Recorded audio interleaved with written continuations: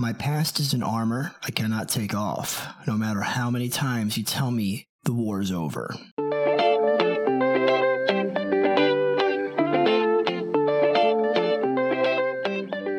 Welcome to Talk Therapy CBT, a conversation about educating, helping, and connecting individuals to the world of psychology. This podcast is supported and produced by Inner Balance Psychology Center. I'm your host, Dr. Dawn Raffa, and joined with me today is my co-host, Anthony Dana. Good morning, everyone. How you doing today, Anthony? I'm doing great. And yourself, Doctor? I'm doing great, thank you.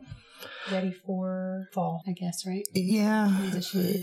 Transitioning into fall. There's some people I know that don't like fall. I actually love it. Even though I'm a teacher, I'm going back to school. We're normally in late August. When I take a look at my bank statement, I'm really looking forward to going back to school. Mm-hmm. Not necessarily because of the love of my profession, but when I look at the bank statement. Gotcha. So, anyway. Okay. Well, yeah, I'm a summer baby, so, I love summer. I hear you. I know how I feel. All right. So what is our topic today? PTSD. Mm-hmm. And I have a quote, if you're ready. Sure. Okay. My past is an armor I cannot take off, no matter how many times you tell me the war is over. To credit the quote, it is from a website called The Healthy Place. Don't know much about it. Check it out if you'd like to. I just thought it was a great quote, and I just wanted to jot it down. So, Doctor, what do you take from this quote? Well, I think that we're defined by our past, right? Like, definition of trauma is... for better or for worse, yeah. Correct, right. Yeah, exactly. It shapes who we are. We've talked about that a lot with CBT and our beliefs and, kind of what we believe from our family of origin and our experiences. So we always have that armor, I guess, on as a defense, and we can't really escape the past. It's just how we deal with it. I think the definition of trauma is actually considered a deeply distressing or disturbing experience. I just think that, people need to understand the reasons why, someone may act or just live life the way they do is because you don't know their backstory and you don't know what they went through. And to understand somebody today, you really need to understand what they went through, what their backstory is. And they can't just dismiss, like the armor or, the defense mechanisms that they have for certain things that bother them. And it's just like, this is the reason why they're like this is because this happened 5 years ago or that happened 6 years ago. And it helps you understand a little bit better. Yeah. And as a clinician, I tend to think that way anyway. When I see a person's behavior, I'm like, I wonder what that's about and why that behavior is there. Right. Obviously, not everyone thinks about it that way. Yeah.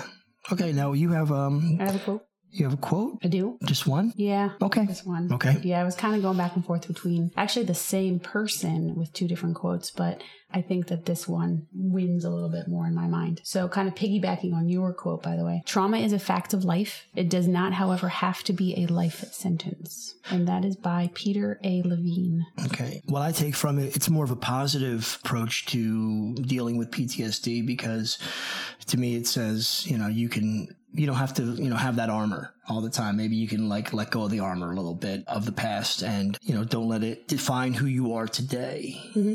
Maybe, right? Yeah. Absolutely. Okay. That's exactly what I was just thinking was that don't let it define you, accept it. And that's really what the treatment and the healing is with trauma is, not like denying that it happened, but it's part of you. It doesn't have to be all of you. And it doesn't have to be a life sentence. You don't have to be a perpetual victim of your trauma. It could actually help you be a survivor, perhaps a warrior. Yeah, I like that. Yeah. That's a good quote. His name is Levine. Peter Levine. Peter Levine. Mm-hmm. Doctor, Q&A I have for you. Okay. What are the signs and symptoms of PTSD, and how do I know if I or somebody I care about has it? Okay, so good question. So obviously a diagnosis of PTSD requires, exposure to an upsetting traumatic event. It's generally direct exposure, but it actually doesn't have to be. Like it could be something we call vicarious trauma, like maybe police officers, firefighters can have vicarious trauma. I guess we can too as psychologists have vicarious trauma. And in order to have a diagnosis according to the DSM-5 of PTSD, it has to be like a month after the traumatic event, prior to like say something happened traumatic, and then the first 30 days the person is diagnosed actually with an acute stress disorder, and then it transitions to PTSD, which is pretty common. So there's symptoms that you may recognize in people. Sometimes you may not know that they're going through this, but intrusive thoughts about the event, kind of like just popping in their mind, the distressing events, the dreams, the flashbacks, the nightmares. They could feel like they're reliving it. Maybe with war vets, you may see this, like they're actually kind of reliving combat experiences with noises that are triggering. Avoidance, as with all anxiety disorders, avoidance is the main behavioral response. So maybe avoiding places that remind them of the trauma or the situation or triggering distressing memories. Sometimes like a car accident, let's say the car accident victim, they may avoid the site of the car accident. Sometimes it's just a reminder being in a car, or it doesn't have to be the exact same place. They may avoid people. They may resist talking about it. Changes in cognition and mood. So inability to remember certain things. Maybe memory is affected. They typically have deep shame and maybe guilt. And ongoing, obviously, fear and horror. And then they have hypervigilance, which is increase in arousal symptoms. So feeling like they're on edge, walking on eggshells. So that all has to occur in order for a diagnosis of PTSD. All right, well, so I just think about, the generations before us that really did not believe in, because you got a lot of what you talk about when I hear about, the war vets up until the last 30 or 40 years, it's been predominantly men. And I mean, it still is, but I mean, really predominantly men back in World War I and II, and obviously Korea and Vietnam. And those generations didn't believe in going to see a psychologist or a psychiatrist or anybody to talk about their feelings. It just wasn't looked upon as being masculine, and it's embarrassing if you ever did, or you weren't a real man, so to speak. And I remember my father, who was in World War II. My mother told me these stories, and I'm a history teacher, so of course I wanted to know more about my father, who was in World War II. He passed away when I was 8, and she told me, and I think she probably could have very well told me more, but maybe didn't want to scare me,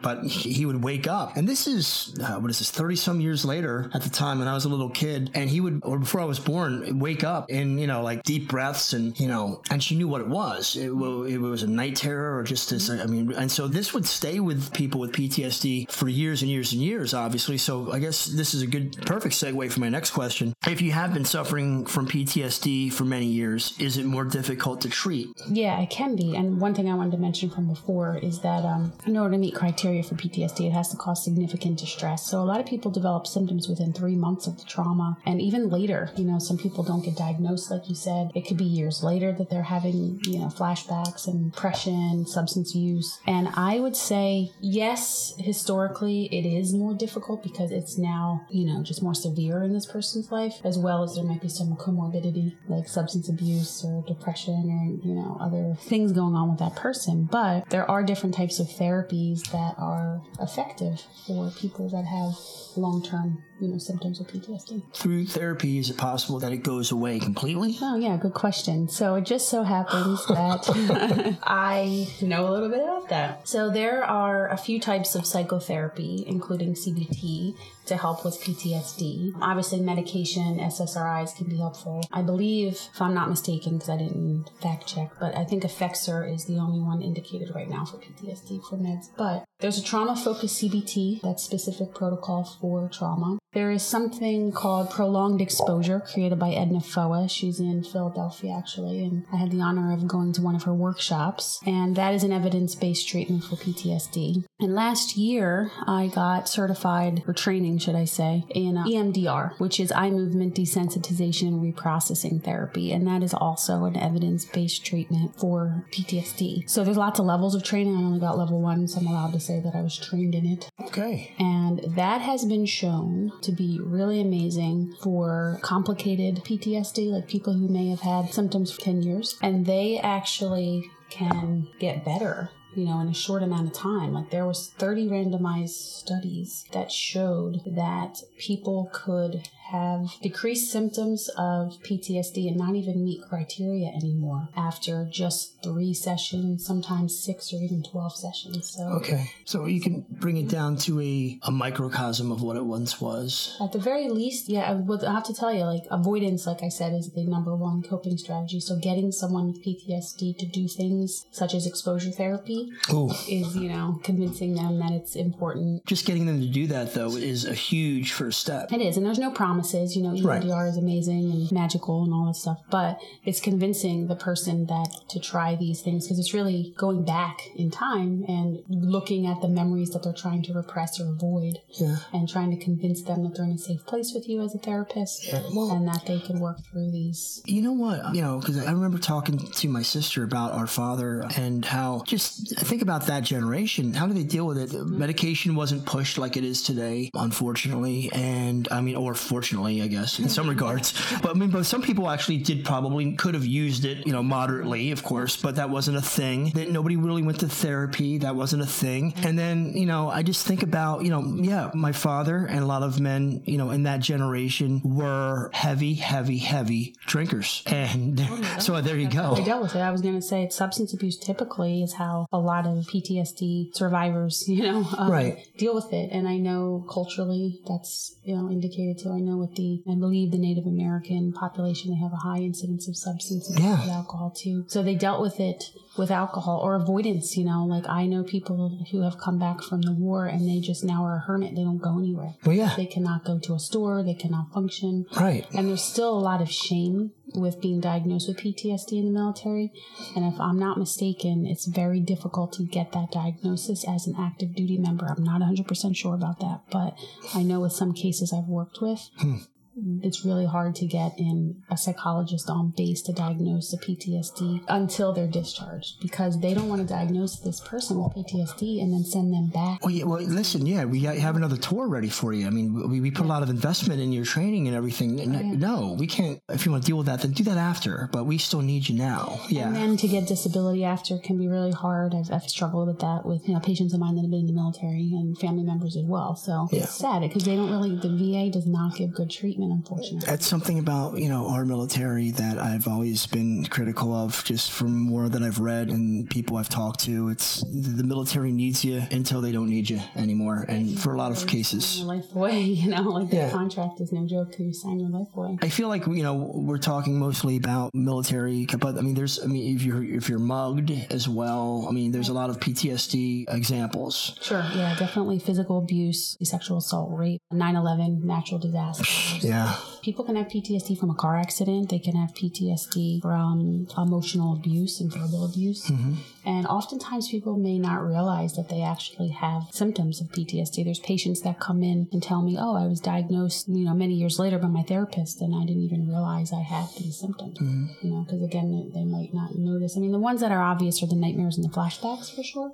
Right. But if they subside, the other ones left over may not be so obvious. And just going back to the treatment, so what are areas that people with PTSD can expect improvements in through therapy? Well, definitely making sense of the trauma, because people will often, all right, so we've talked about with CBT, we've talked about beliefs that people have about themselves, others in the world. They'll come away with a faulty conclusion, maybe that it was their fault. And what therapy can help with is helping them accept that this event happened and not defining themselves as worthless. So helping their self-esteem, helping them, recreate the story. Because when we are in a trauma response, our body keeps the score. There's a book written actually by Bessel van der Kolk is his name. He wrote a book called How the Body Keeps the Score.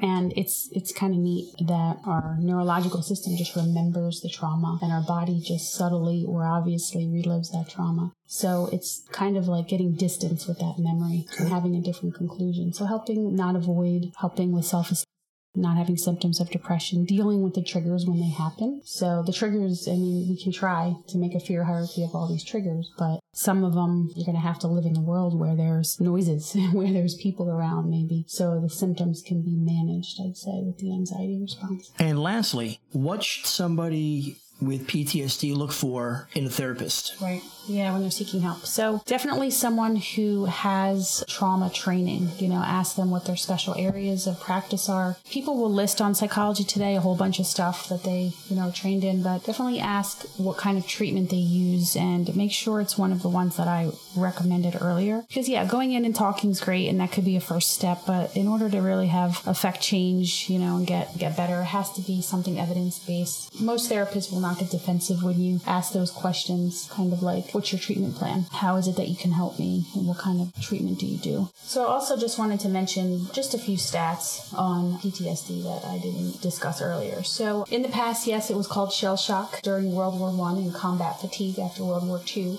And as I mentioned, PTSD does not just happen to combat veterans. PTSD can occur in all people of any ethnicity, nationality, or culture, and also in children, of course, at any age. And PTSD affects approximately 3.5% of U.S. adults. Don't know the stats on children. That's every year. And an estimated 1 in 11 people will be diagnosed with PTSD. Women are twice as likely to have PTSD than men. I think because that's just including, besides just war, war people, although there's a lot of women in the military now. Well, so the 3.5 though, that's the people who actually go and seek help. Yeah. So I mean, like that sounds low, but I'm like, yeah, but then how many people have it and just like you said, like avoid it or right? That's exactly, and that's what we're always limited to in psychology and obviously in the medical field is like the people who are reporting and not going into treatment and not suffering in silence because again, it's a highly avoidant population of people not going in. Sometimes people come into therapy for other reasons because they have depression or anxiety. And then you discover or, they can figure out, that's triggering this. Well, it's interesting because I'll do an intake with people or even after a few sessions, I'll ask about like past history with trauma and they're like, oh yeah, that happened, but I didn't think that was traumatic. And you're like, yeah, that's pretty messed up. I'd say, yeah, we got to talk more about that. I would say that's definitely traumatic because people think of it as the obvious war, sexual abuse, 9/11 type, disaster. It has to be like gargantuan. Correct, right? Yeah, they don't think of it. And they'll, I have intense dreams, but, I'm like, oh boy. So, yeah, I would say that is a good point, Anthony, that a lot of people are not. Well, thank you. You generally have good points, right? I try to. Yeah. All right. So I guess no more questions and no game today? No. We've had some very sensitive issues and topics discussed on this podcast, but I really couldn't get into a PTSD game. I know. I know. We did think about it. I couldn't get behind it. I don't know why. Yeah, well, I get it. It's okay. We don't have to be fun all the time, We can be funny. Right, sure. We could definitely come up with some off-topic game, but right. Okay, in the event of time, we won't. Exactly. It's been a crazy week. I just went on vacation with my son. I just got back Saturday, and this podcast, what is today, the 29th? 29th, yeah, right. So, and like we said, we're transitioning back into fall. Oh, yeah. My practice is super busy, and everyone going back to school. Right. So, sorry if this is a shorter episode than most everybody, but hey, it is what it is. Right. At least we turned it out. Exactly. On a Sunday, according to our schedule. Okay, so everyone, thanks for listening to our show and continuing to support us. Catch all of our episodes and more at www.innerbalancepsychology.com or talktherapycbt.com, and email us if you have any questions at info@innerbalancepsychology.com. And remember to stop it and give yourself a chance.